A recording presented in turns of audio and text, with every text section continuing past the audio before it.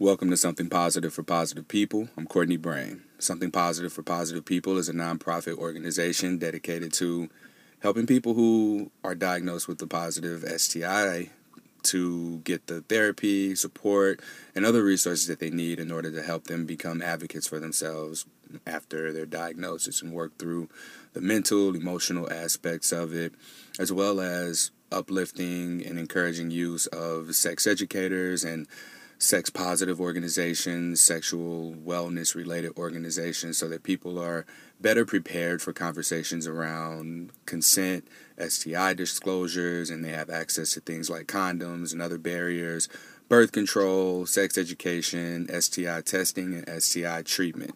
You can go and check us out at www.spfpp.org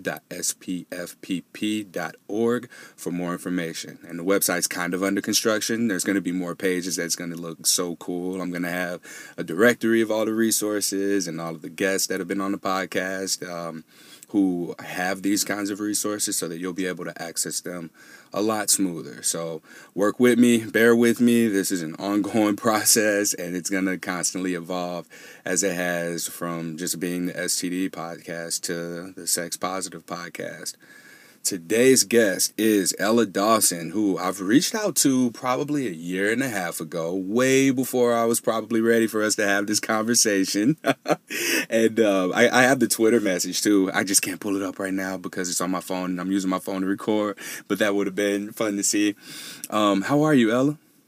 I'm good. How you doing? Good. So I was really late to this podcast recording, 24 minutes to be exact. This morning I thought I could be Superman and get all of the things that I needed done before. And I also thought that in my calendar I had it saved as noon, and then the EST didn't show up until I opened up the calendar. I was like, oh crap, I really don't have time to do all of this stuff. And then there were just little things that kept happening, making me a little bit late. So I want to just thank you for being able to make time to do this. Oh, of course. I'm really excited to be here. Cool. Now, I found you a little bit different than most people do. I've heard your name. So I was diagnosed with herpes roughly 7 years ago. I feel like I've been saying 7 years for like the last 2 years. So it's probably been closer to 8 now. When I began interviewing people, your name came up with a few of the guests, and then eventually I was like, oh, Ella Dawson, and the name would just always escape me when I went to go and like search, and then, like I said, I found you on Twitter. It was like, oh, that's who this is, and then sent you a message and kind of just like lost track, and then I like found you on Instagram, like you were hiding. You just went like off the radar, and I was like, wait a minute, who is this? And then I see that you were doing like book reviews and you're just reading, and it seems like you're doing what you're passionate about right now. Yeah, I used to be quite active in the herpes community. I was a writer. I talked a lot about my experience with herpes and specifically disclosing. And I did that a lot from age 22 to maybe 24, 25, and eventually just got really burnt out of being so emotionally vulnerable, and I wanted to prioritize myself for a bit, having been so public. So I talked about kind of going into retirement, which it sounds kind of silly, but I basically just took a break, and I needed to step back for a while to focus on myself and being in my 20s and recover from having shared so much.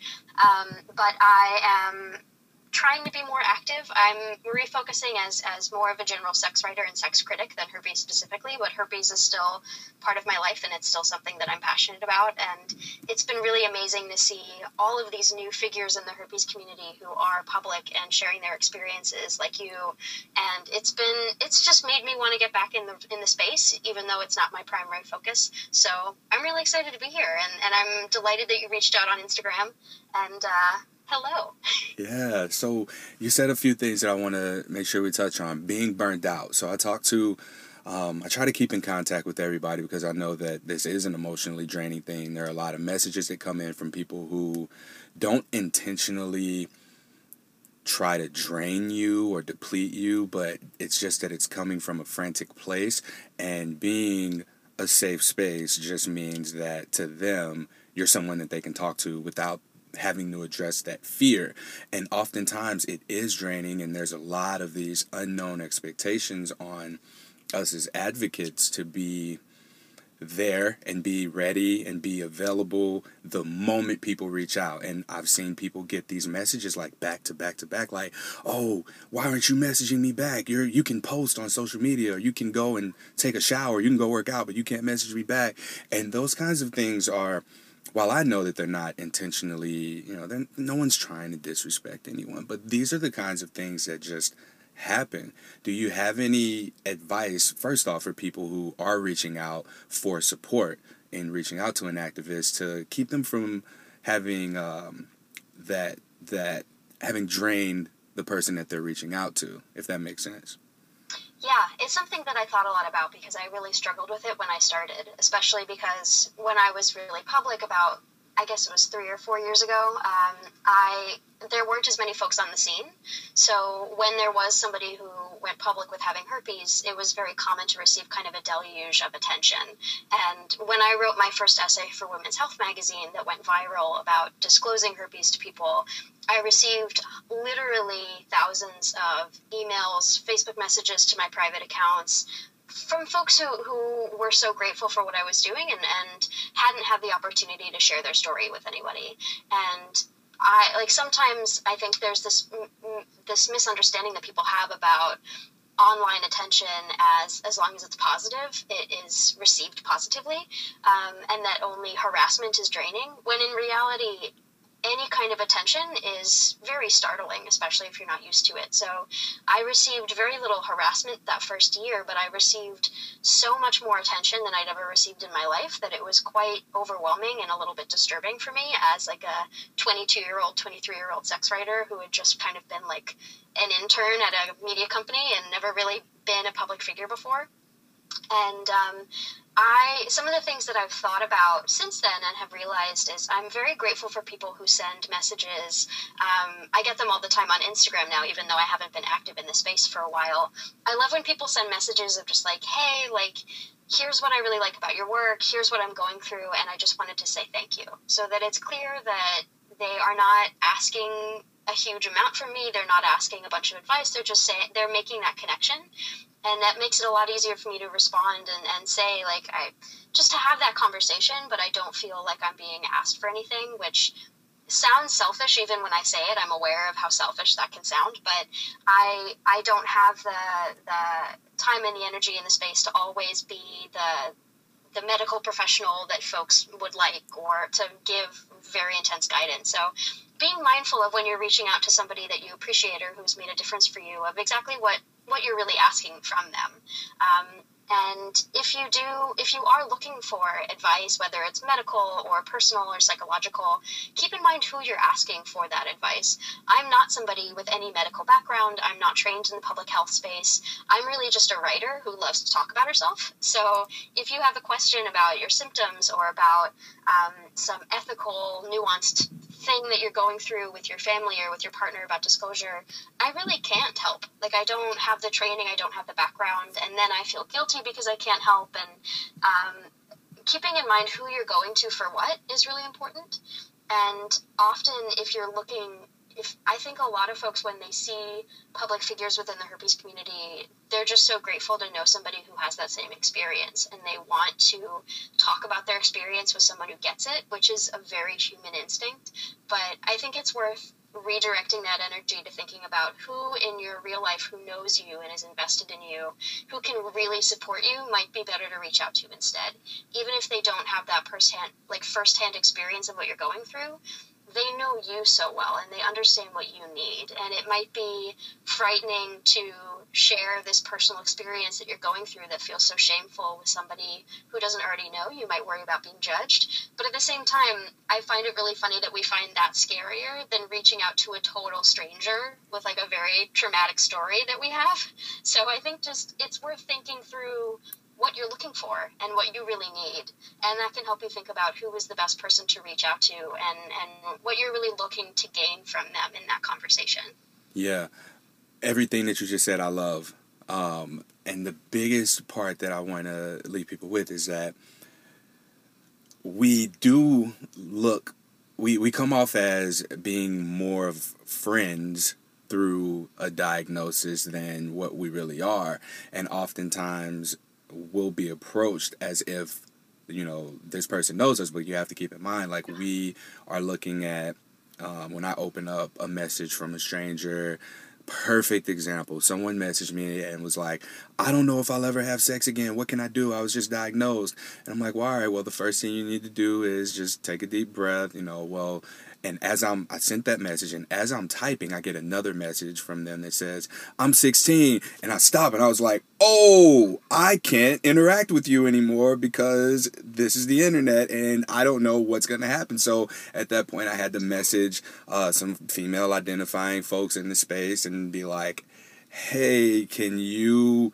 big sister this situation, because I just simply don't feel comfortable, I'm not qualified. And I should have let her know as well, like, if you don't mind, I would like to direct you to somebody who can be more useful. You know, while I may be perceiving this as like a big brother, little sister type situation, I'm not going to say, here's how you can have sex now to a minor and get myself in any kind of legal trouble. So these are the kinds of things that I think are important for people who are reaching out to understand as well. It's like, we don't know where you're coming from, and we have to also be able to protect ourselves in these instances as well. Absolutely. And we're also just humans. Like, I think that I think folks sometimes think that we make it look easy. Like, that we have, that because we're public figures, we're completely comfortable with our own experiences, that we've kind of fully healed, that we have, like, endless energy and endless attention to give because we're in this space and that's what we've chosen. And unfortunately, like, we're not superheroes. I have a lot of mental health stuff going on. I also have, like, a life with complicated things, whether it's my job or my family. I have a lot else. We all do. And so if you're ever frustrated that you've reached out to one of us and we haven't replied, like, please just remember that we are humans with our own priorities and struggles and issues. And, like, I have a lot of difficulty being there for folks when they've just been diagnosed, because my experience getting diagnosed was very traumatic for a number of different reasons. And there's some things that I just find triggering to talk about and that I just can't revisit yet. And it's important to keep in mind that while we're doing this work because it really matters to us and it's important, we are still people with our own limitations and our own vulnerabilities. And please give us the benefit of the doubt if you're ever disappointed in us or feeling like we're not living up to something. Mm-hmm. Yeah, and we all have this instant accessibility. We have different tools for that. And oftentimes, one of the things that I'll hear from people who are advocating is that often the questions that are being asked, the answer is often in some of the resources that we work to provide. And these are resources that are very easily accessible, searchable, findable, shareable, and concise. These are things that people have worked really, really hard to create, and they've done all this research and put so much energy into creating the answer to your question and the answer to the question that you're not asking yourself yet. So, perfect example, if you look at any of the herpes activist pages, I'll use Sex ELD Education, Emily DePass's page. There are so many well-organized charts there that talk about STIs, STI diagnosis. We're talking about disclosure conversations and different just tools that are so simply put, but so much goes into them so that they can be easy for you to find. If you reach out to someone and this information is literally right there in front of you on their page and if you're not willing to take the time to just look through that, you may find the answer, but it's also one more draining thing for a person to have to constantly pull their attention away from creating more content that is going to be useful to people, to have to go and answer your question that they've already answered before. So I just want to say that to say this: please be courteous and mindful of that.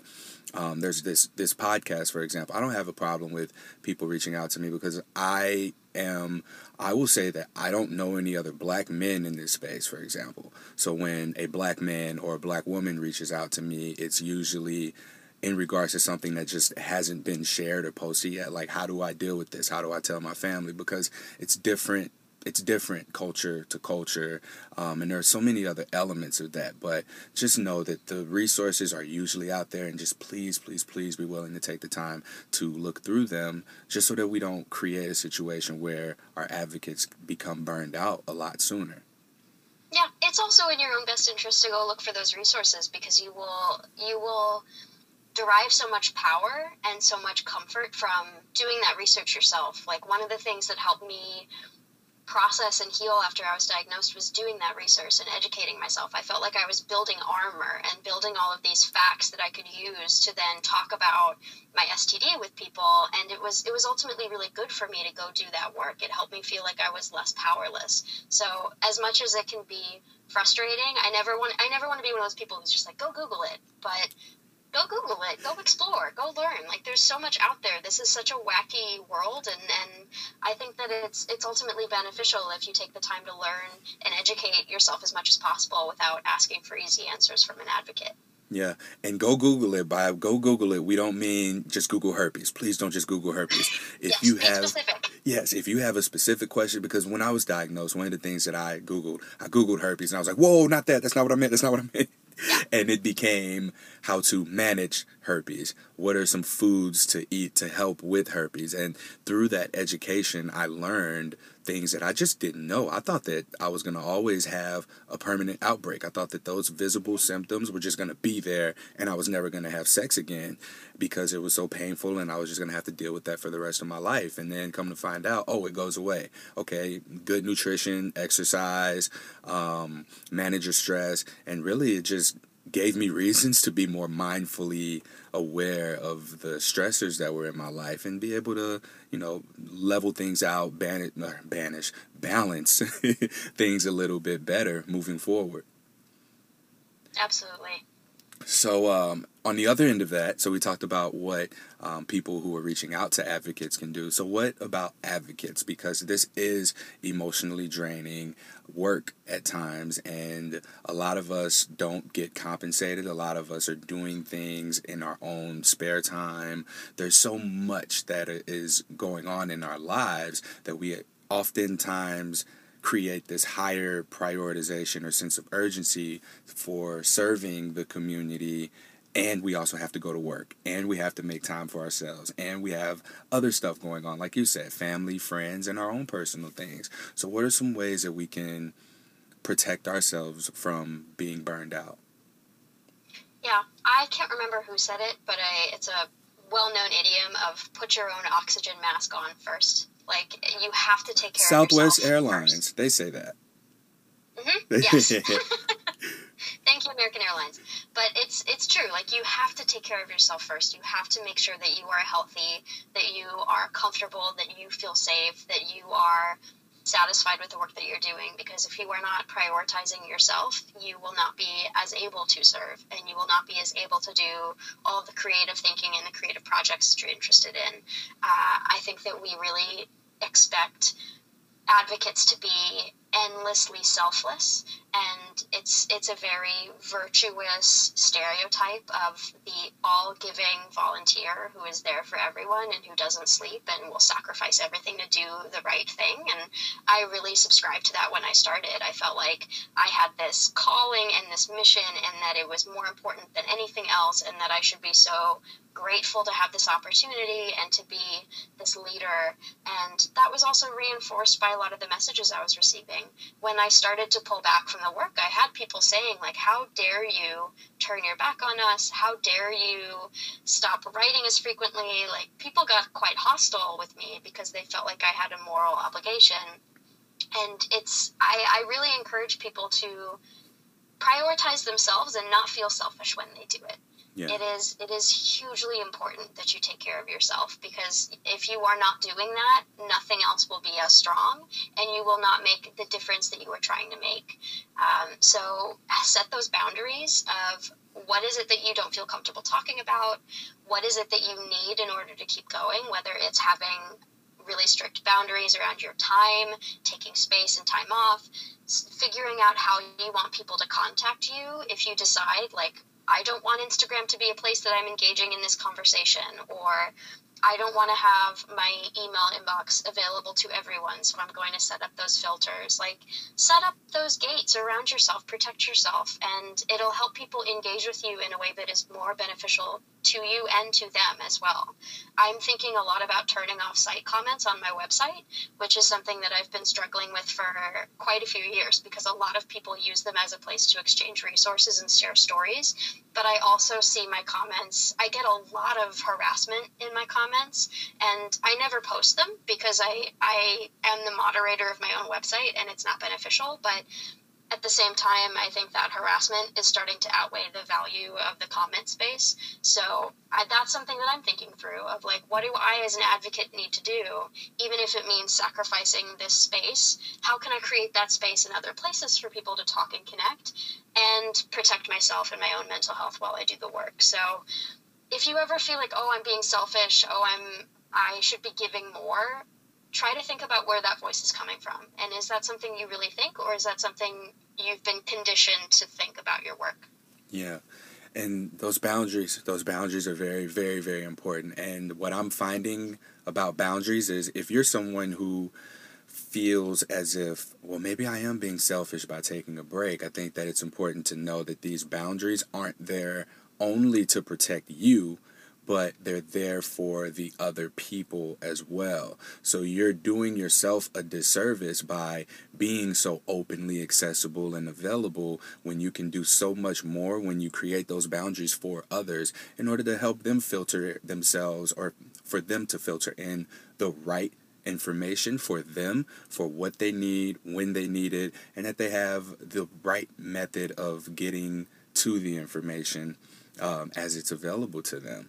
So having these kinds of inquiries go through a website, or this on a YouTube, or this on wherever, one thing for me, I get a lot of private messages, but I don't get a lot of comments. And the comments, and at this point where we are with something positive for positive people, the reviews are more important than ever, because now we're raising money as a 501c3 nonprofit to help other people in this community to be able to become advocates. So now I have to set the boundary of, I need you to leave a review. If nothing else, that's it.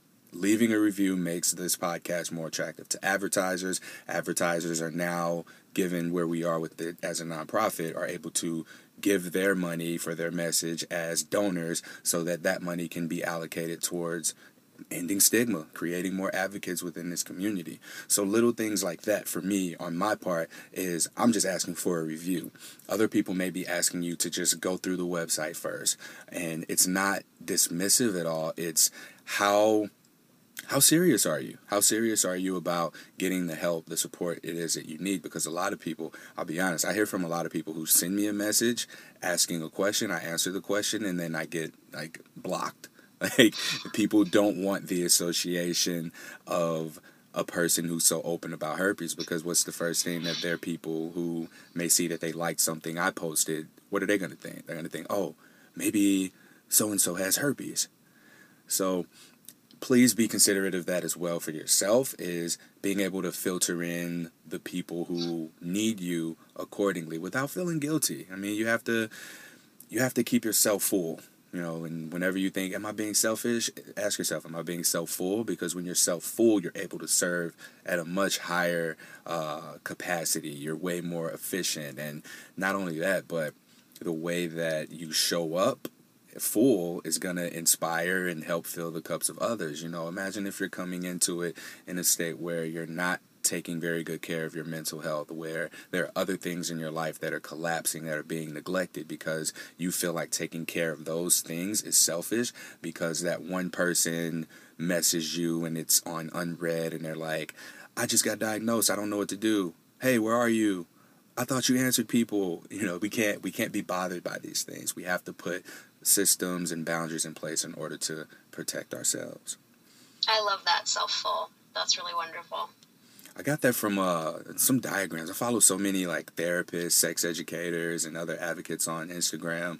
There's a diagram of a pitcher or something, and it's full and it's overflowing and it's going into these cups around it. So it's a very good way of looking at it. You're not being selfish, you're being self-full. And if you're someone who does feel guilty for stepping away for a minute or taking a brief hiatus, just let people know, like, hey, I'm gonna go and take care of these things for a while. I am not leaving this space. I have to do this in order to come back and be able to serve better. Because I've been there. Like I was, I'll say about a little bit over a month ago, maybe 6 to 8 weeks ago, I was notified that my primary source of income was about to go away, and I was like freaking out, panicking, and I had to hurry up and invest more into my secondary source of income. And then I also still had to do the podcast stuff. I wasn't going to just stop doing that, but I found a way to just balance it. And while that added stress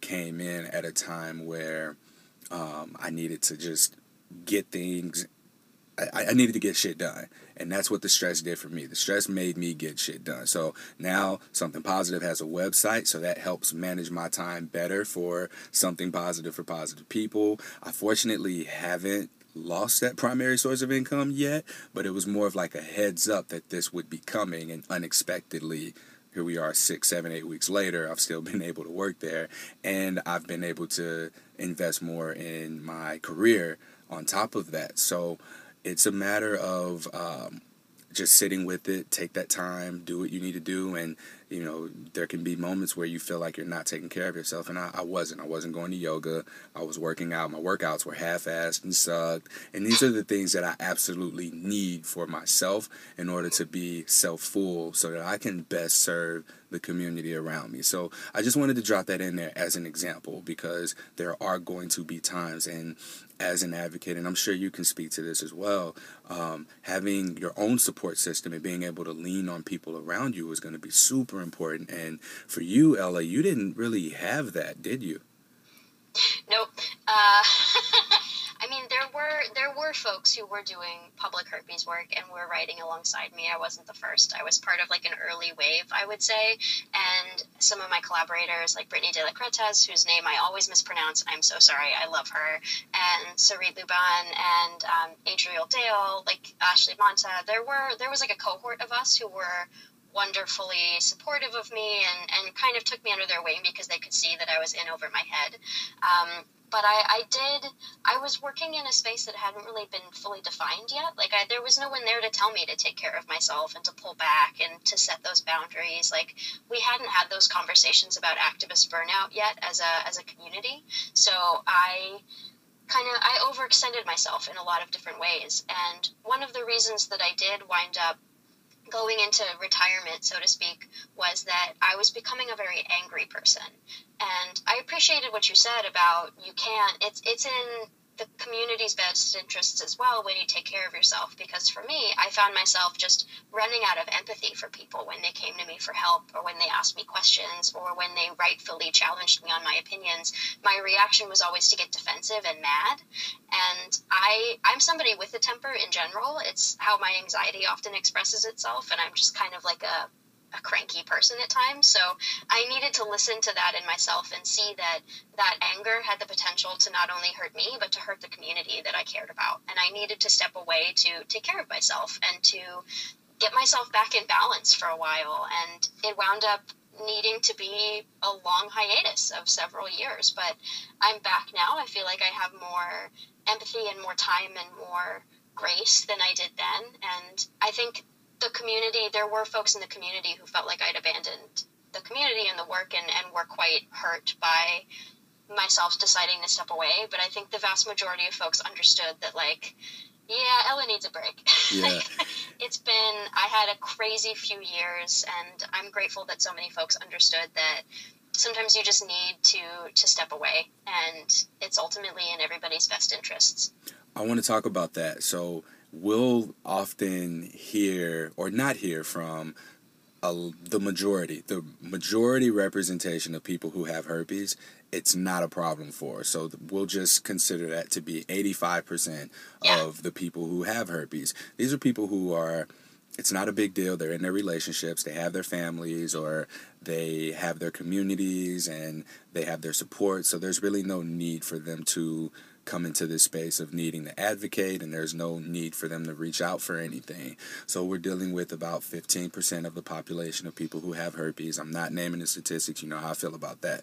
So in that, oh my God, Ella, I'm having deja vu right now of like that behind you, that closet, the shirt. I guess, I don't know. I'll talk to you about it after the podcast. But my apartment looks like a dorm room. It does. We often will take that one negative comment of you don't care about us, and completely forget about the dozens of comments that we've gotten that are like, oh my God, this is amazing, this is great, yeah. Thank you for what you do, and we'll just latch on to that negative feedback. Why do we do that?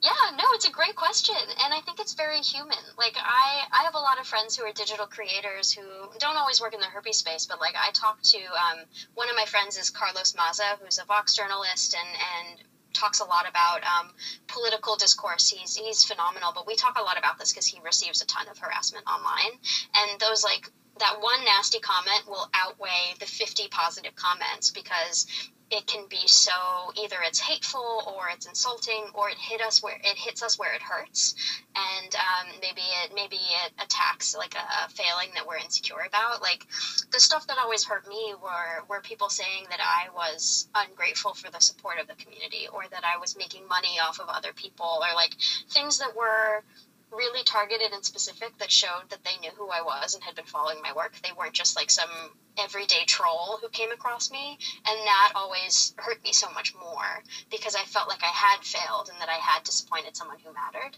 And I've received so much love over the years, but we're all human, and we also, our brains process digital harassment and digital insults the same way they would as in-person interactions. Like, our brains don't really distinguish between those two things. So when people say, you know, it's just the internet or don't read the comments, like, they're overlooking that psychological process that happens in our brain that is very human.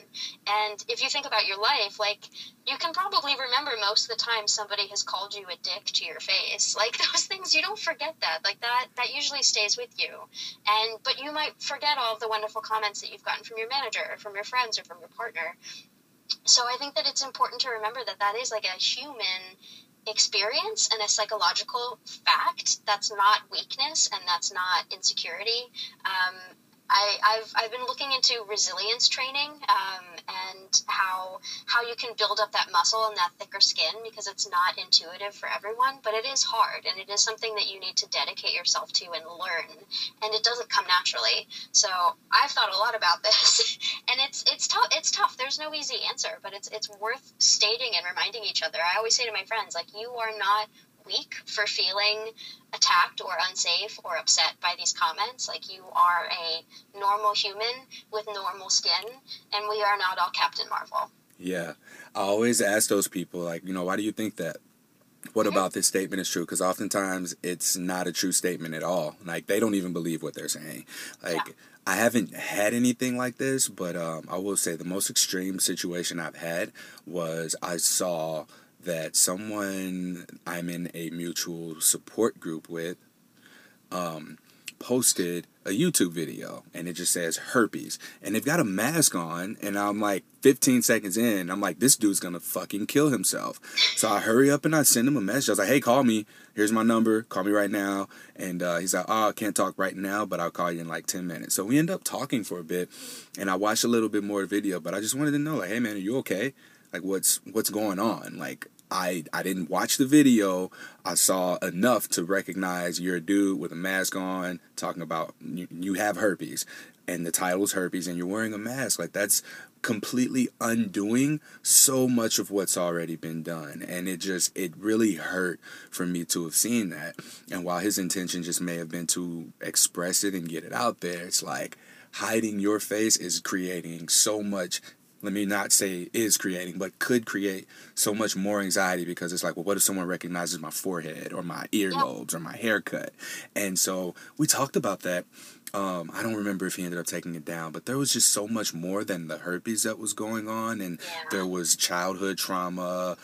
He identified as a sex worker. He talked about his experience with that, and I spent like an hour and a half on the phone with this person twice, just trying to keep them from those dark thoughts and experiences, you know?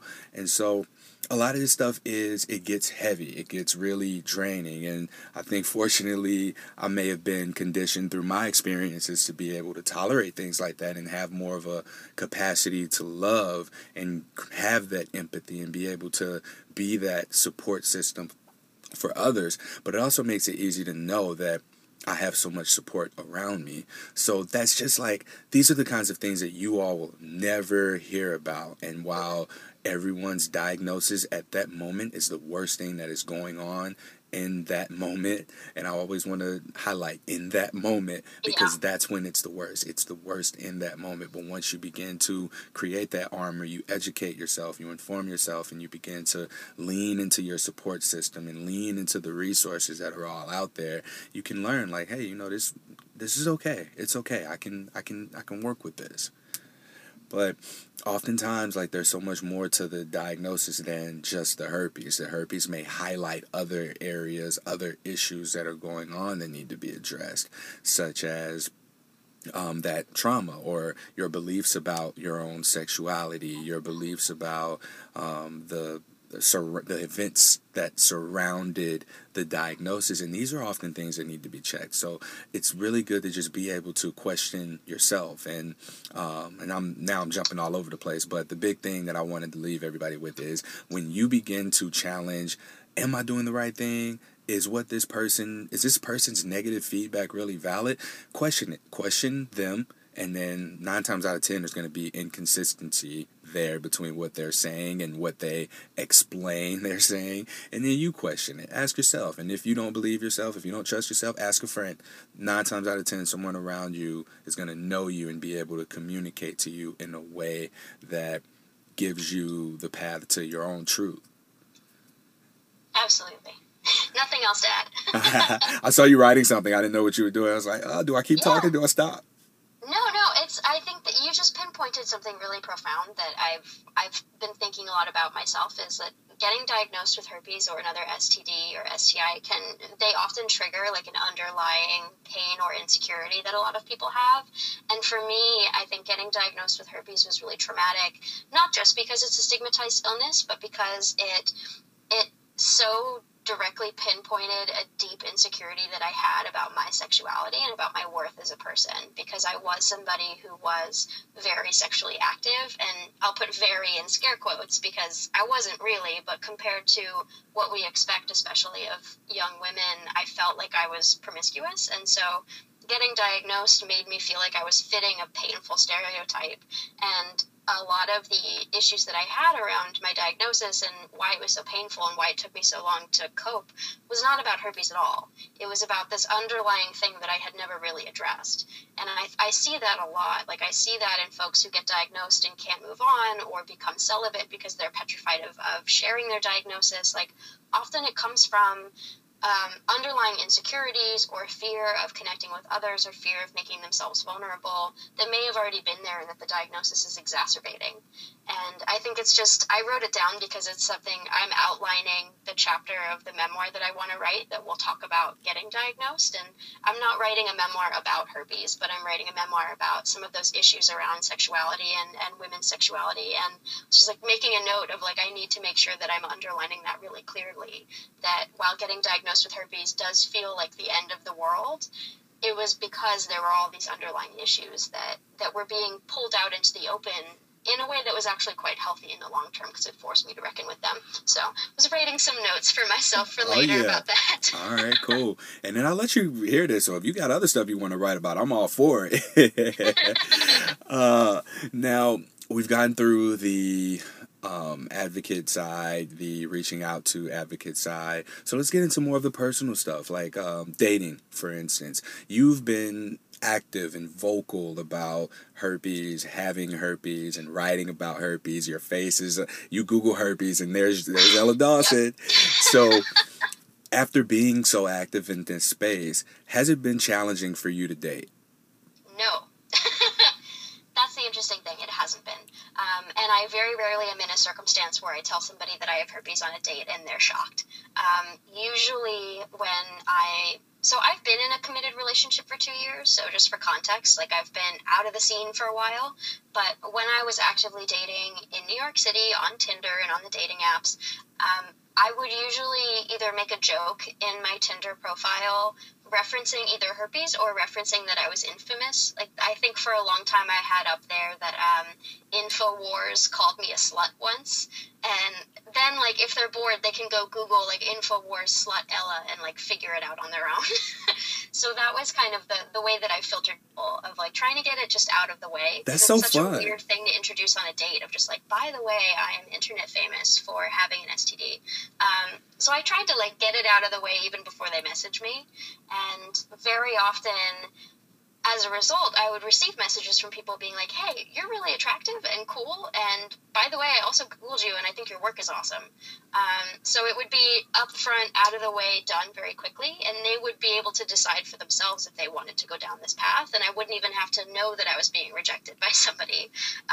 My current partner, on our first date, like, we didn't talk about it at all before the date. Like, it didn't come up in our texting or our conversations, but he got to the bar and he was like, I just want to let you know I watched your TED Talk while I was on the subway. I think you're awesome.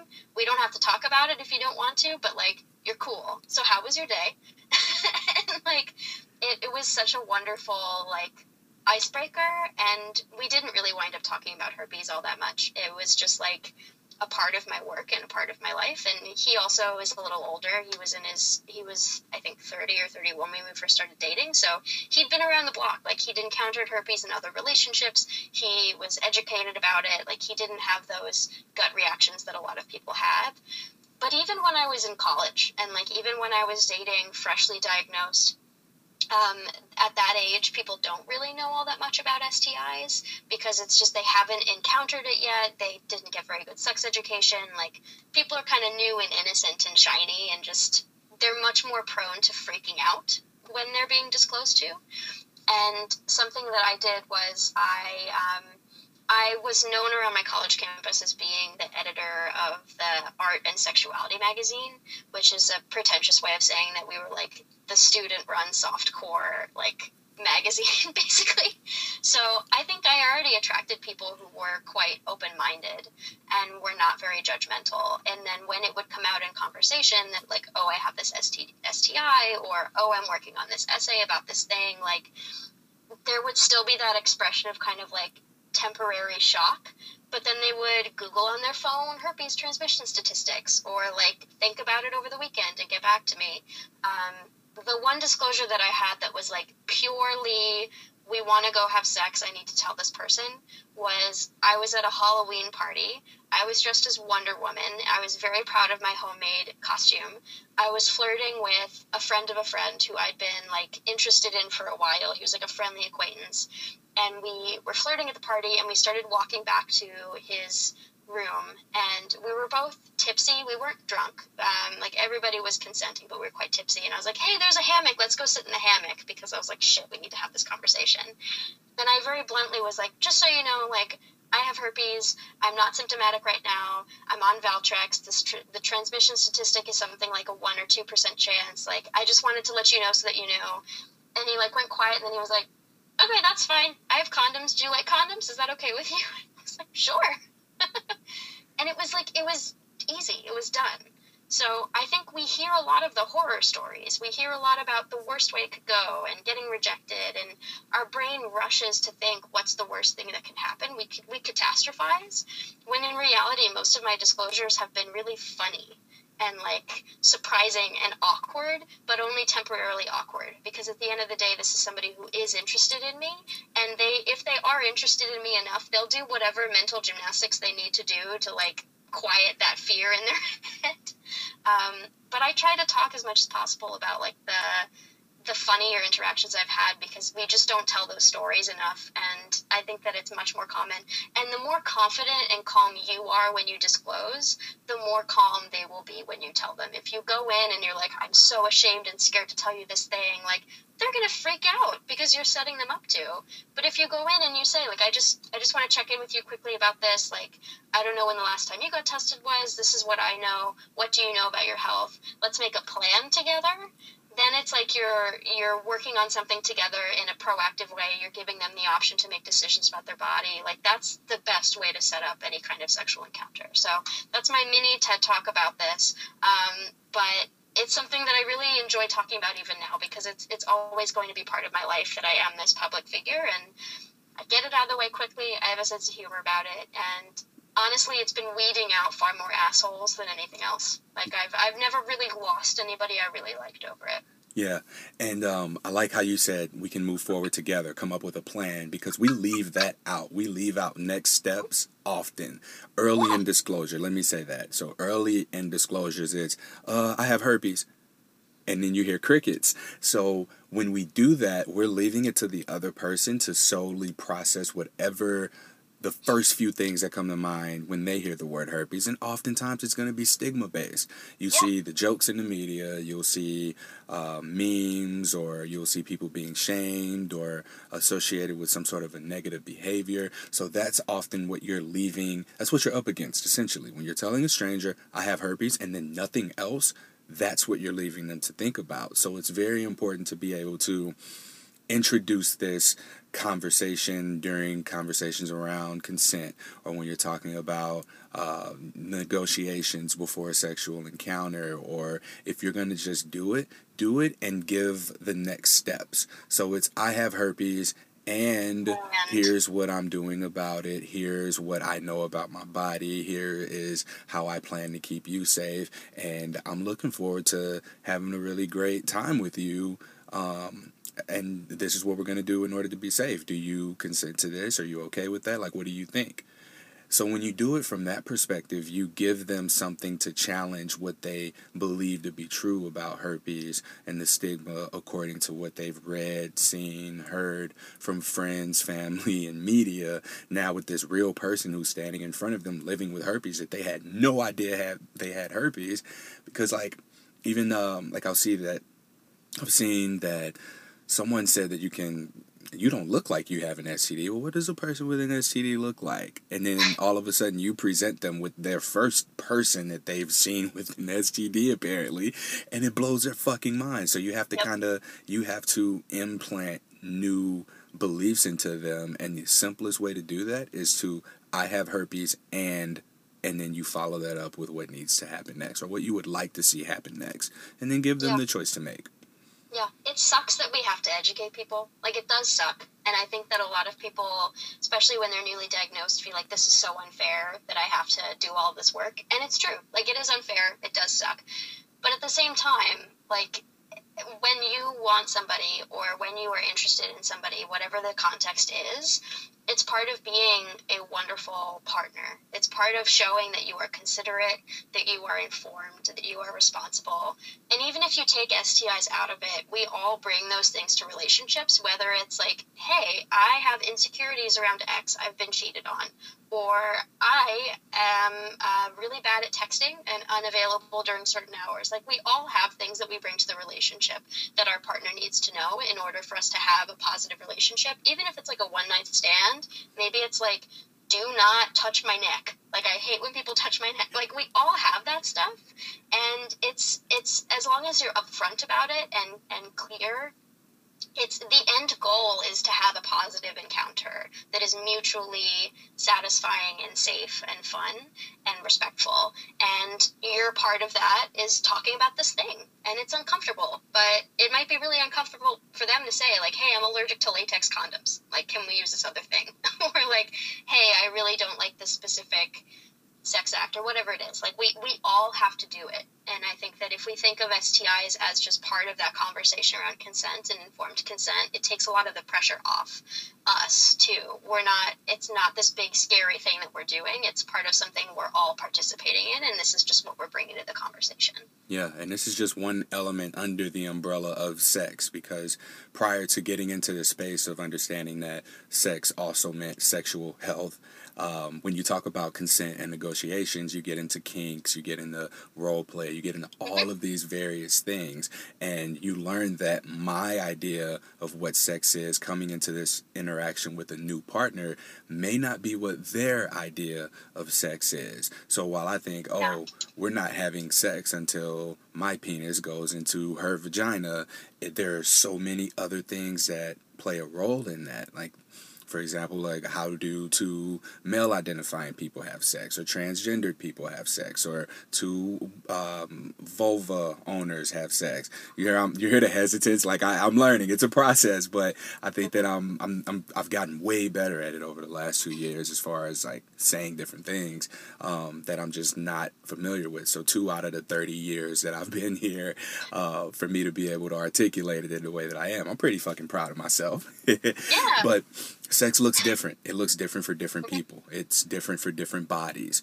There may be positions that someone's uncomfortable with, or we may have to adjust a little bit for someone who may be disabled or who has different medical conditions. So all of these things going into the interaction, like setting the expectations or setting the standards for what sex is going to be between you and this specific partner or partners, is going to set the foundation for a damn good experience when everybody knows what they're getting themselves into. Yeah, absolutely. We talked about disclosing. We talked about your experience on like being able to disclose on dating sites. I wanted to get with you and talk about like positive dating sites, because people feel like that is, and when people find out about that there are positive dating sites out there, maybe the first thing that they do is run to them, or maybe they're put off by them because it's like, well, I don't want anybody else to know, or whatever the thought process may be. I saw something, I believe that you wrote about how dating sites perpetuate stigma. Correct me if I'm wrong. Was that a thing? Yeah. Okay, And talk to I wrote me. it a few years ago, and definitely in like a fit of anger. Yeah. So. Well, let's hear it. I'm seriously, this is a space for clear, concise communication and just real information. So I want you to be able to share that here. Like, let's talk about what you felt, what your experience has been. Yeah.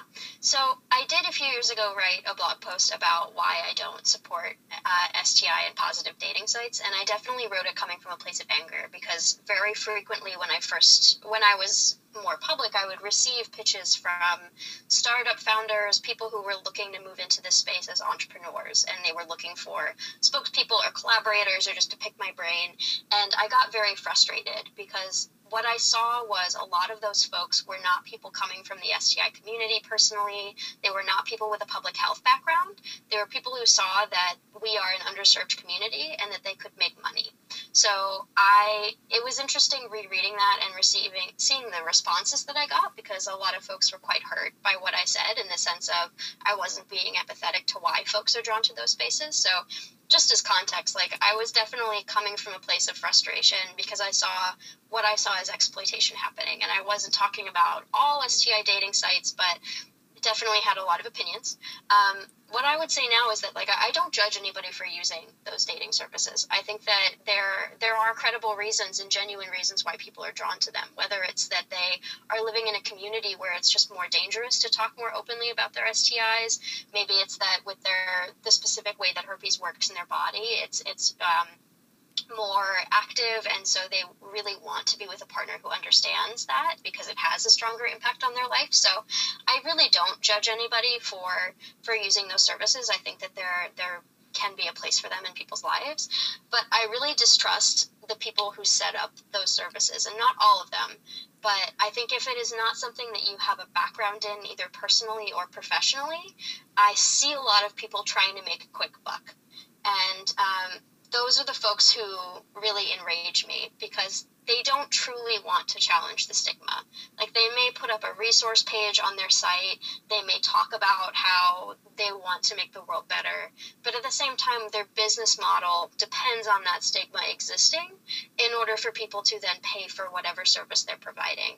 And that can be a dating site, that can also be like at-home testing and screening services for STIs where you don't have to go to the doctor.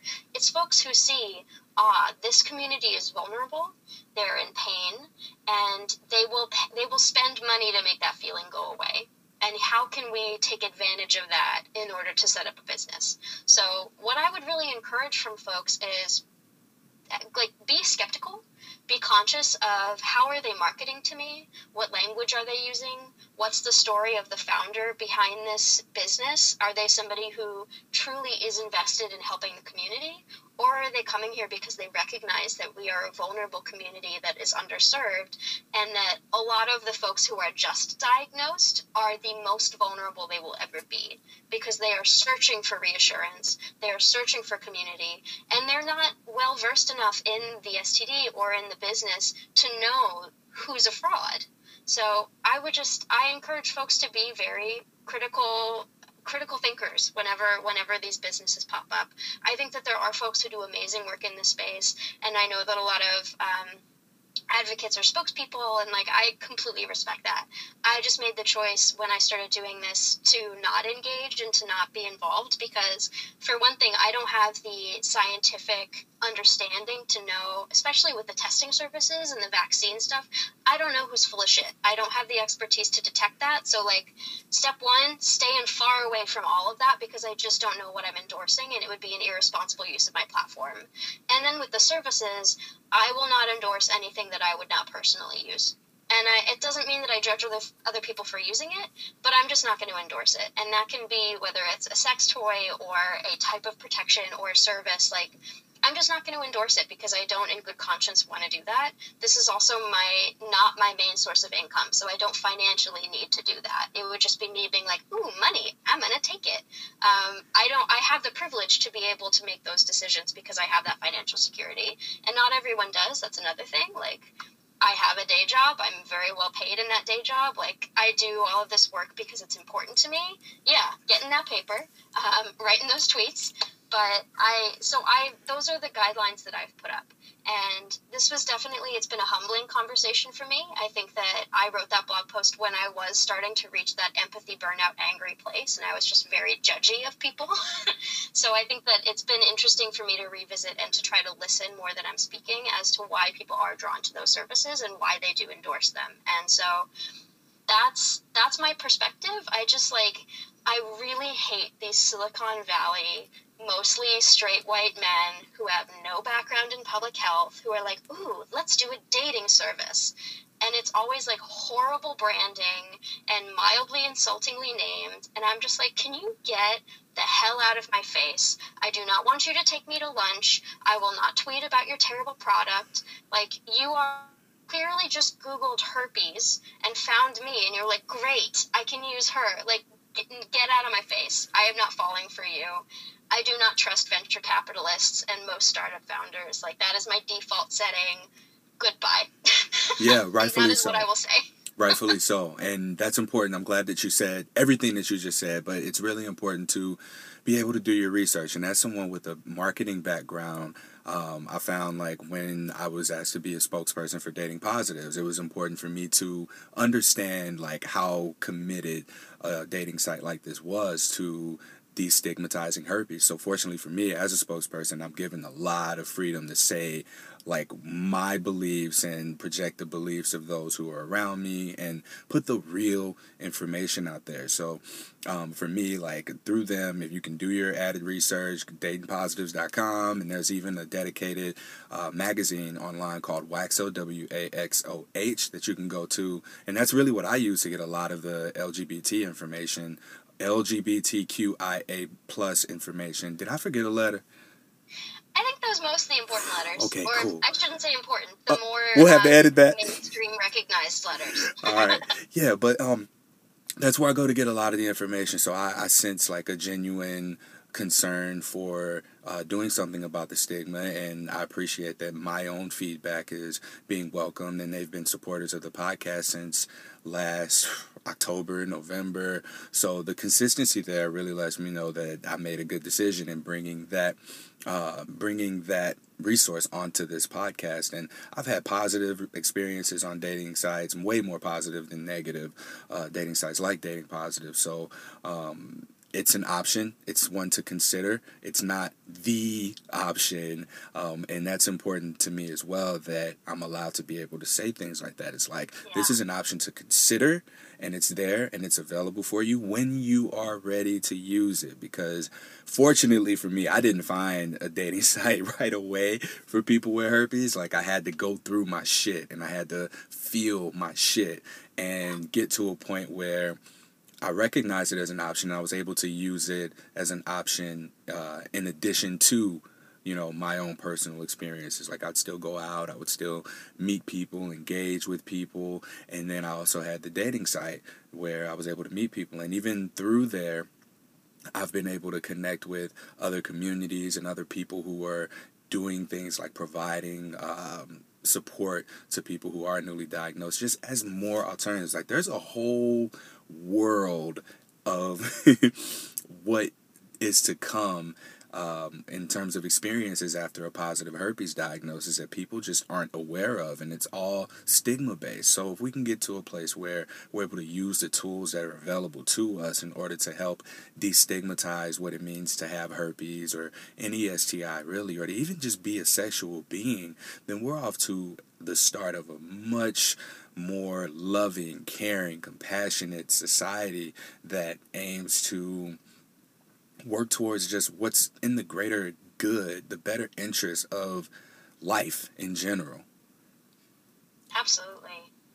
Yeah, I think it's like I think that's amazing that they offer you that support and that freedom. It just goes to show that they care a lot about giving back to the community and not just taking from it. That they're not just trying to make money or whatever it is. Like, they are interested in supporting the community, supporting advocates with the work that they're doing. Like, I'm not a burn down all capitalism type of person. Like, I'm definitely on I'm very interested in Elizabeth Warren, but we also companies need to exist. Like, we need to get paid in some way for the work that we're doing, whether it's by being spokespeople or just asking for tips from the community. Like, finance and money is always a thing. Like, that is a force in everything that happens. And I think that it's just important that companies who are in this space are as interested in giving as much as they're taking. And it sounds like they are doing that. Their values really match ours. And I think that's phenomenal.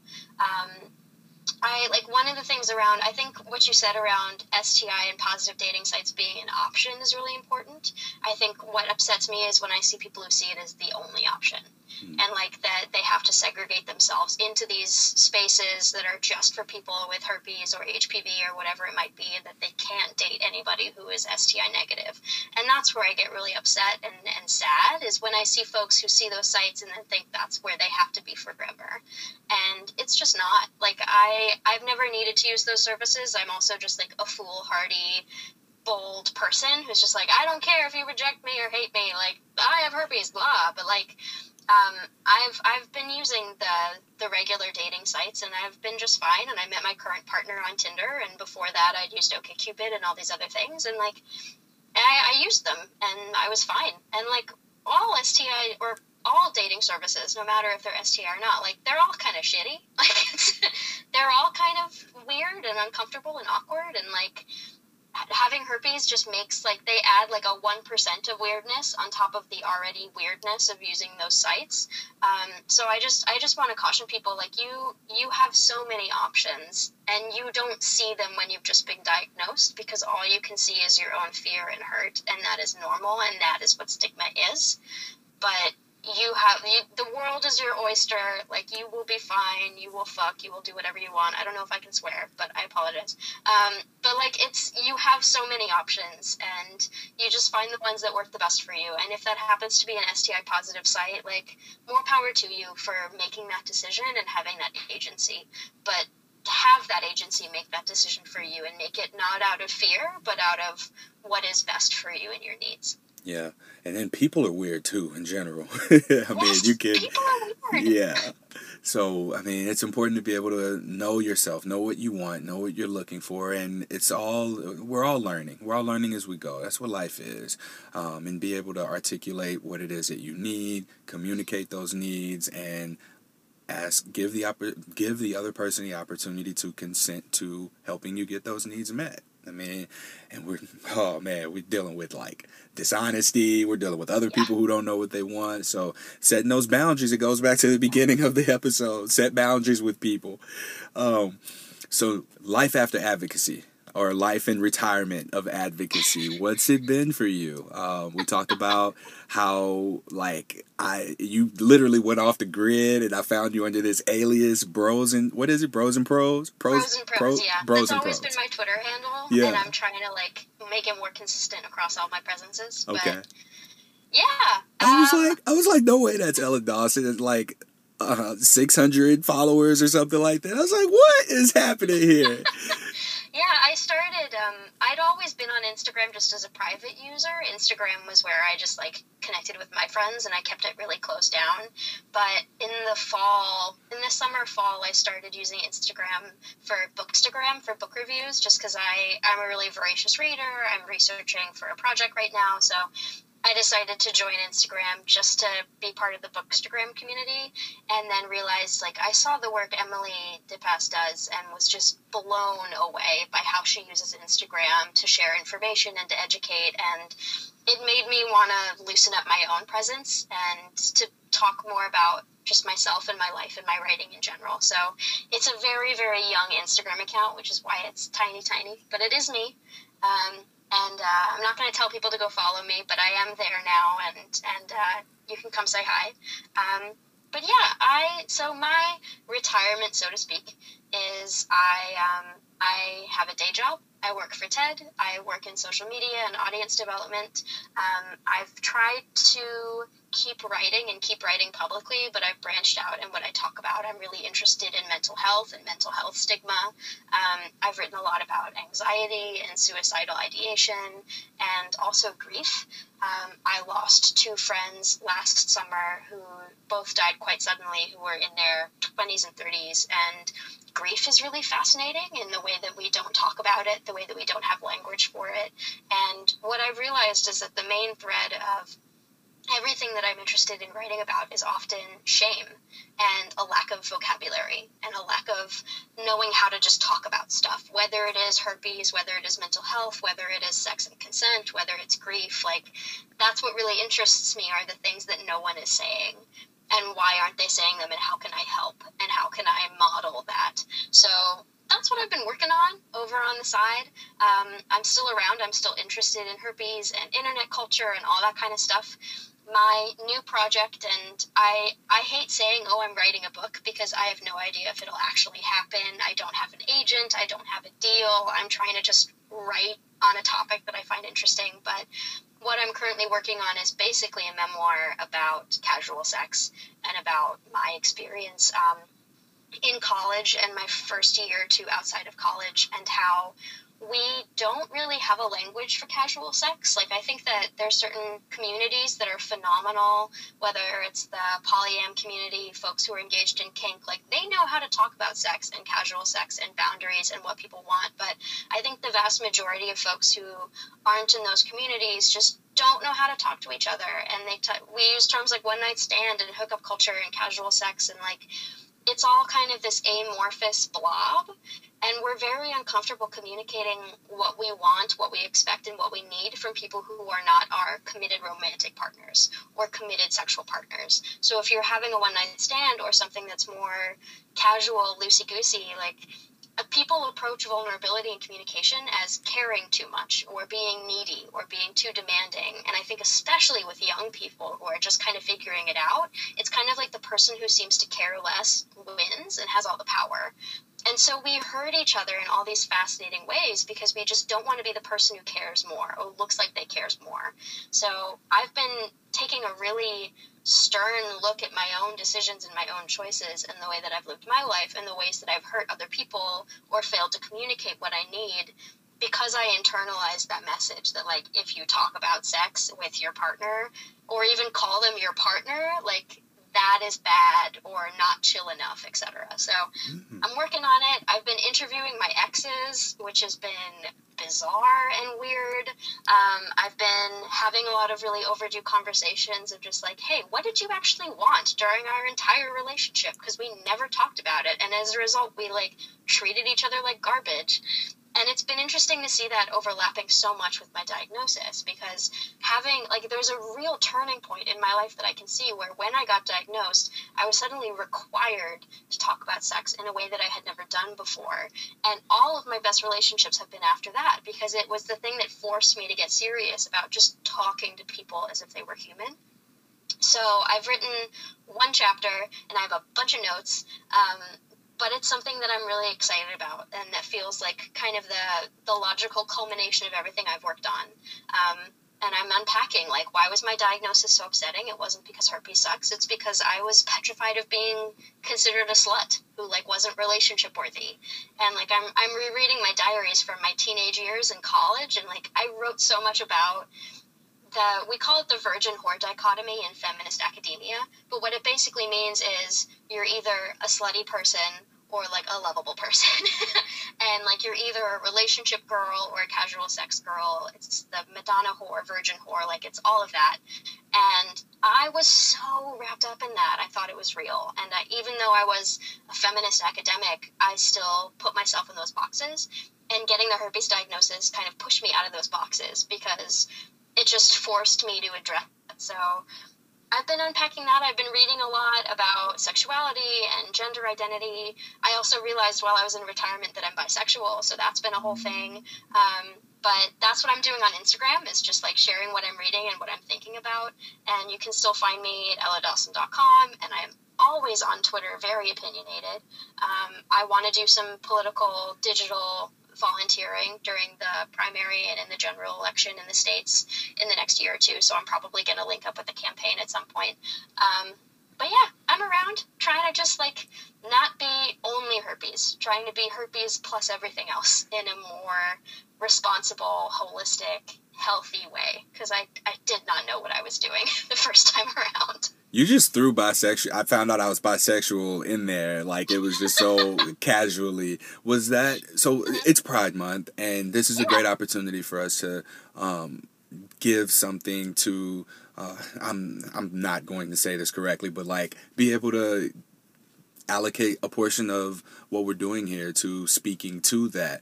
I have a friend who has a brother who just came out as bisexual recently, and this was so liberating for him. And I understand how it feels to be able to express yourself and say, this is how I want to be seen, and for people to just welcome you with open arms and have that experience of being able to be seen. Yeah. It's funny, like, I knew I was bisexual when I was a teenager. And, like, I didn't have a girlfriend, but, like, there were multiple girls I was interested in and who I kissed in, like, a very teenage, like, drunk at a party kind of way. And, like, I knew that about myself as a teenager, and I came out to my parents, and I did the whole thing. And something very weird happened, which was that I went back in the closet when I was in college. And I think specifically with bisexuals, because there is such bi erasure, like people don't really take bisexuality seriously, they don't talk about it. It's only recently that we've started to have really good representation of bisexuals on television and in film.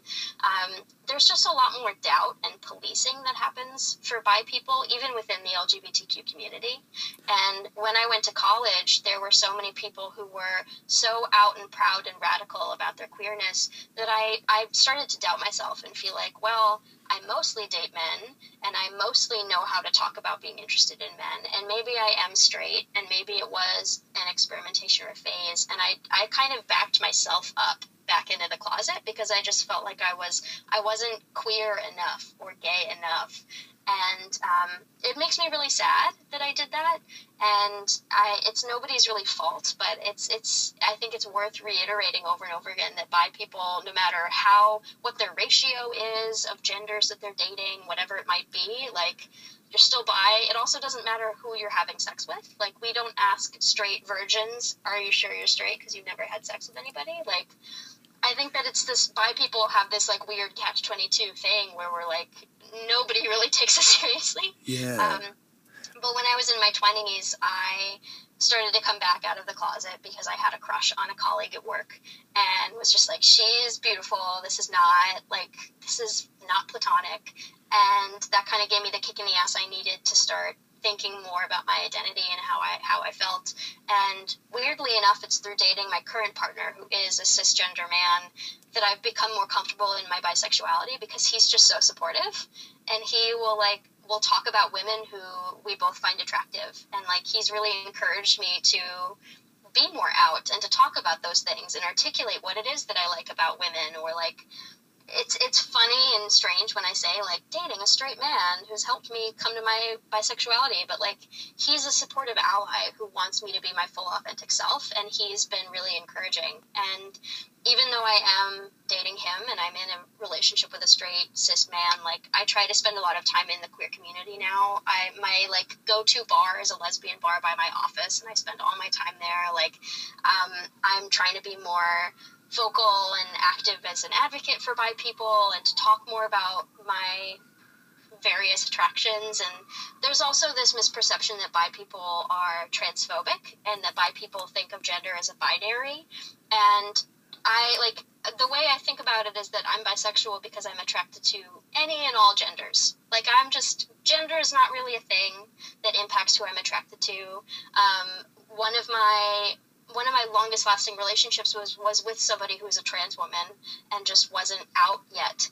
And that was really fascinating to unpack, of like, oh, in retrospect, like, I had a girlfriend all through my teens and 20s who I just didn't realize was a trans woman. And, like, that's one of those moments where being bi for me is not necessarily about the rigid gender binary, because, like, what do you do with that? Like, that's a whole different situation. So there's some folks who identify as pan. I identify as bi because it's more recognizable. It's a term that I knew growing up. I do not want to try to explain what pansexuality means to my parents. Like, I'm just gonna stick with bi. But yeah, that's kind of how I think about it and what it's been like for me. And I'm really excited to see more bi representation and more bi people in film and television. And it's really meaningful and just, it's great. 20 by teen, it's here. Thank you. Yeah. I like that you choose to identify as what you choose to identify as, because that's where we are in the world. We are at a place where it shouldn't matter what you choose to identify as. Like, why should there be any kind of erasure of what you identify as because it conflicts with what someone else believes about a person who identifies as whatever? You know, like, there's I don't know if there's a misconception about this, but, like, it's easy for someone to say there's some sort of, like, a straight erasure, but I don't feel like I'm being erased. Like, I'm able to sit here and have this conversation with you. Yeah. There's been so much queer representation on this podcast, and a lot of the feedback that I've gotten from listeners has been more queer representation on the podcast. I'm like, well, that has never been a thing for anyone, but, like, if you listen to any of the episodes, you'll hear a lot of the women say that they identify as queer or that they've dated women and men, especially in the earlier episodes. And then the men, I've interviewed 2 men who identify as homosexual. So it's I think that this is a really safe place for people to have an understanding that we can have these kinds of conversations with people who don't identify as what we identify as, and that it's okay for us to learn. It's okay for us to ask questions and develop a understanding, and to develop an understanding here of what it means to really see someone else and to be seen, and just being able to communicate that. There's also, there was an episode that I recorded, it's going to go up next week, with someone, and what she said was that there's this inherent belief that bisexual people are inherently polyamorous. Oh, I thought you were going to tell me, no, that's not true. No, there are a lot of stereotypes around bi people, and some of them are positive and kind of funny, and some of them are more harmful. And I'm like thinking about like how much do I want to share about my relationship. You but do like, not have to. So listen, hey, we can cut this off at any point in time. If you want to save this for something to write about, we can do that. But while we're here and on the subject, like I'd like for us to be able to put some of that in there. Like I think it's important for us to be able to share, especially since this has been something that listeners have questioned. And if there's like an erasure of bisexual people going on, like we need to do something to preserve the species, you know? Yeah, here's what I'll say about it. There have been periods in my life where I have been non-monogamous and where I have had a primary partner and then continued to see other people who were secondary partners. And that was at a point in my life where, ironically, I wasn't out as bisexual. I think there are people who identify as bisexual. I don't have any data to back this up, but they may just know more about polyamory and those things, because if they're actively identifying as bisexual, they might be more likely to also be in those conversations in those communities. I think bisexual people are not inherently more promiscuous or more likely to cheat or more likely to prefer polyamory. Like, I think that's a stereotype of bisexuals as distrustworthy and just more sexual. And it's a dangerous one because it leads to a lot of violence against bisexual people. Bisexual women I can't remember the exact statistic, but we are more likely to have mental health issues and to face intimate partner violence and things like those different types of oppression because of the stereotypes about bi people as dishonest and slutty and whatever else it might be. I happen to be a bisexual person who has been non-monogamous, so I'm like fitting the stereotype. But there are bi people who are monogamous and who are traditional and married and conservative. And the funny thing about sexuality, and this is also true of people who have STIs, like sexual identity, sexual experience, sexual health, like they don't fit on a political spectrum either. And like if you're LGBTQIA, you might be more likely to be progressive and liberal because your humanity and your lived experience is impacted in politics quite directly. But I've met Republican, conservative, deeply religious, bisexual, herpes positive people. Like, people are really complicated. So I know people who are bi and poly. I know people who are bi and monogamous. I think it's just important to let people define who they are and share who they are and not make assumptions. And that's true of everyone. Like, I don't assume all straight people want to get married and have babies anymore. Like, we're all very different. We're all different from the cookie cutter stereotypes that we share. There's a great TED Talk by Chimamanda Adichie, The Danger and Power of the Single Story, and like why the real danger of stereotypes is when they simplify everyone to one specific thing and one specific story based on their identity or their race or their gender and their sexuality, whatever it might be. And that's like, we need more stories and fewer assumptions. So yeah, I think some bi people are really hurt by the idea that all bi people are polyamorous just because it reinforces the stereotype that we are inherently more sexual or more likely to cheat or whatever. But as a bi person who, I don't identify as poly, but I've like been in and out of the poly community, I'm always just kind of like, LOL, that's me. No big deal. Right. Earlier you said polyam and then you just said poly. What's the difference? Oh, so I'm not as educated about this as I need to be. I have heard that some folks are trying to retire poly because there's also the Polynesian community. And so some folks are using polyam.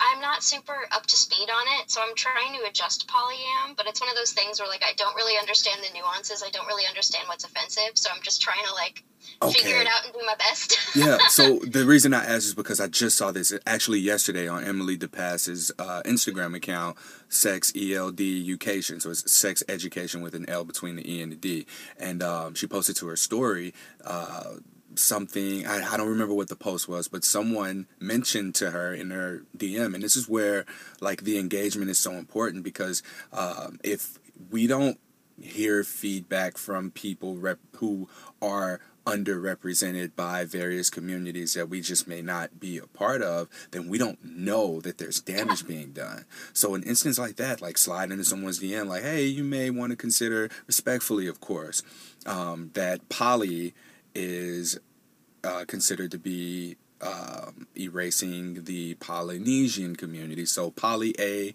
and poly M, and you'll have to go check her Instagram for this. I think that's exactly what it said, but there was a little bit more to the message than what I'm saying. But overall, the poly itself is considered to be erasing the Polynesian community. And we want to use poly A or poly M, and this is something that you can do your research on as well. So yeah, go learn about it. I think that a lot of us have like a knee-jerk reaction to like, oh, language is so complicated, and like, oh, I didn't mean to say the wrong thing because I'm a good person. But we're always learning, and we're always trying to be better, and we're always trying to be more inclusive. So if it takes retraining your brain to say polyam instead of poly, like, it's ultimately a good, generous, respectful thing to do to recognize everybody else's humanity and to welcome more people into the conversation. So I'm clearly still struggling with it, and I toggle back and forth, and it's a work in process, but yeah, I also just find it really interesting. Like, I never knew that, and I feel like I'm a smarter person now that I know that poly is often shorthand for Polynesian, and that's a community that we don't talk a lot about the representation of, so yeah. Language and words are fun. Yes, they are. And I also wanted to include this statement here because I think it's important to know that this is an inclusive space. We're talking about STIs. We're talking about an element of sexual health.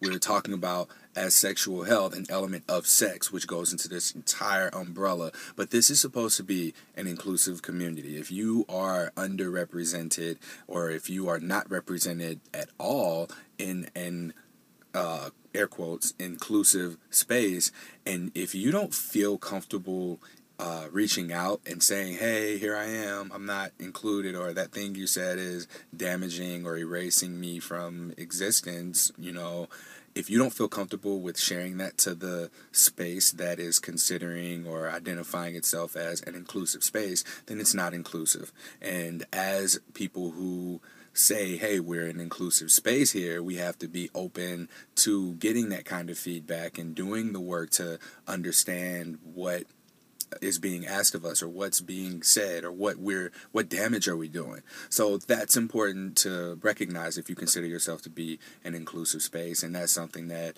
I'm working on, that I've had to learn and talk through, and it's just something that happens from conversation. Mm-hmm.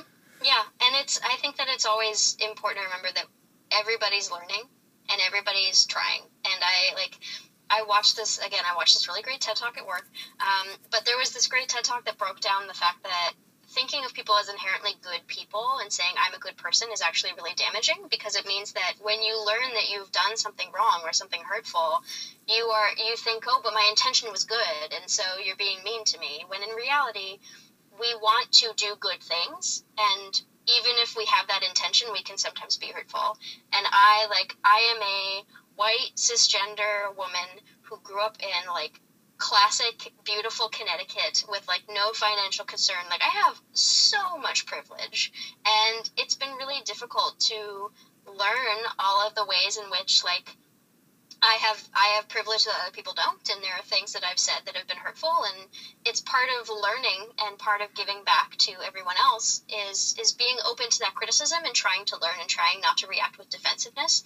And it can be difficult to not react defensively when somebody is telling you that you've done something wrong and hurtful and you didn't even know. Like, I have friends who say, like, who feel very attacked and called out, and people are like, hey, that's transphobic, you shouldn't say that anymore, and they feel like they didn't get the memo, so why are they being persecuted, blah blah blah. But like, I think it's really awesome the way that you talk about this and the way that you're opening up this space. It's so worth it. And part of my privilege means that I need to be as open to criticism as possible, because I have a simpler experience navigating the world than other people do. And I think I'm really frustrated by the fact that the herpes positive community is so by white women. But it's because we have the privilege to have these conversations where there's less risk for us coming forward. And I think it's worth unpacking, like, how can we make this a safer community for folks who are of different sexual orientations or class backgrounds or education levels or race? Like, it's worth having that level of self-scrutiny to figure out how we can elevate more people. And one of the reasons I think your podcast is so cool is that you're creating that space for people to share at whatever comfort level they have, at whatever level of being public they can be. Like, that's so important. And it's one of the reasons why I have taken a step back, was I realized I was taking up space. And that space needed to be filled by other people who had a more diverse range of experiences than me. And it was my responsibility actually to say, like, hey, I've said everything that I needed to say. I'm going to let somebody else talk, and I'm going to listen for a while, because it's important for me as a developing person and as an advocate to, like, realize that I have more to learn. Thank you so much. I appreciate you taking the time to get with us and share your insights. This wasn't an experience-based podcast by any means. This was more of like help. Like, I think that this was useful for where we are right now, because I see the advocates that are, creating all this great content and putting so much energy into their platforms, and just being able to support the many people who look for us and find us, and even those who like stumble across us years after their diagnosis. This is important for us to be able to take care of ourselves. It's important for the people who listen to this who are on the fence, and I know there are a lot of people. It is very courageous for you to hit send on that message that you've been thinking about sending to Courtney, Janelle, Emily, Aaron, any of the advocates that are public and open about their STI status, just to say anything, be it asking for help, resources, or even just saying hi or thank you, or following us, or watching a video or something. And let me tell you, that helps. When you just want to provide some positive feedback, that kind of thing is what keeps us going a little bit longer. I can't tell you how many times I've sat and wondered, like, damn, is anybody listening to this podcast? And just wanted to be like, all right, well, I just won't record an episode this week. And then, bam, seems like almost instantly I get a message from someone on Reddit, or I get a new message and someone's like, hey, I'm so grateful to have found this podcast, and I found you, and I found some of the other people. I just thank you so much for being there. And I'm like, fuck, I got to get up and go record this podcast now. But the thing is, it's like, fuck, I get to get up and record this podcast. Like, that shit is a recharge. That is an emotional recharge in many cases. So that little hesitance that you may have to expressing any kind of appreciation, like, just push through it and you'll feel better about it. And as you enter this space and you're surrounded by more and more of this positivity, which I know, like, a lot of people don't, we may not be ready for that right then and there, but be around it. It'll rub off. You'll absorb some of it, and then you'll be able to take it into your own interactions. And before you know it, you'll be like, you know what? I'm going to open up about having herpes to one person. And then it just takes that. It has a trickle effect. You open up to one person, and then it becomes a little bit easier. And just like going back to opening up or coming out, it's really about being able to be seen. We want to be seen for who we are in our fullest expressiveness of ourselves. So let's do that. Let's make sure that we take the time to reflect, and we figure out what it means to express ourselves, and let's do that. Let's be ourselves. Let's be loving. Let's take care of ourselves, and therefore be able to take better care of other people. Amen. All right. So one more time, Ella, how can people find you? So you can find me at elladawson.com. You can find me as @bros&pros, because I write prose about bros, on Instagram and Twitter. And I also have a Facebook page, Ella Dawson. I'm around. I love Twitter and Instagram. That's where you can find me most reliably. And I also have a newsletter, which you can find the sign up link for on Twitter or Instagram in my bio. It's just where I share works in progress, thoughts I have that aren't ready for an essay, things like that. So yeah, come find me. Thank you. Yeah, thank you so much. This has been so much fun. Yes. This concludes this episode of Something Positive for Positive People. If you like this episode, please leave us a rating and review on whatever podcast player you're listening on. We're on iTunes, Apple Podcasts, Google Play, Spotify, now iHeartRadio. If you can, just leave us a 5-star rating and a review. Now these reviews mean more than they ever have before. I cannot say it enough. These reviews help us get promoted by the podcast companies, which helps get us more exposure, which increases the likelihood of us getting more downloads, getting more sponsors, and being able to provide the therapy that people who are struggling with their diagnosis really, really need in order to work through it and be able to more confidently disclose or disclose at all, and be able to work through the other issues that they're having, and maybe even become advocates themselves.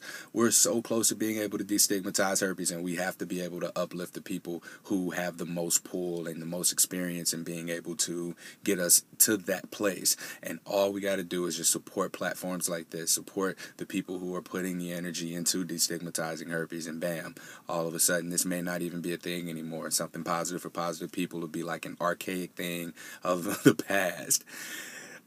Till next time, stay sex positive.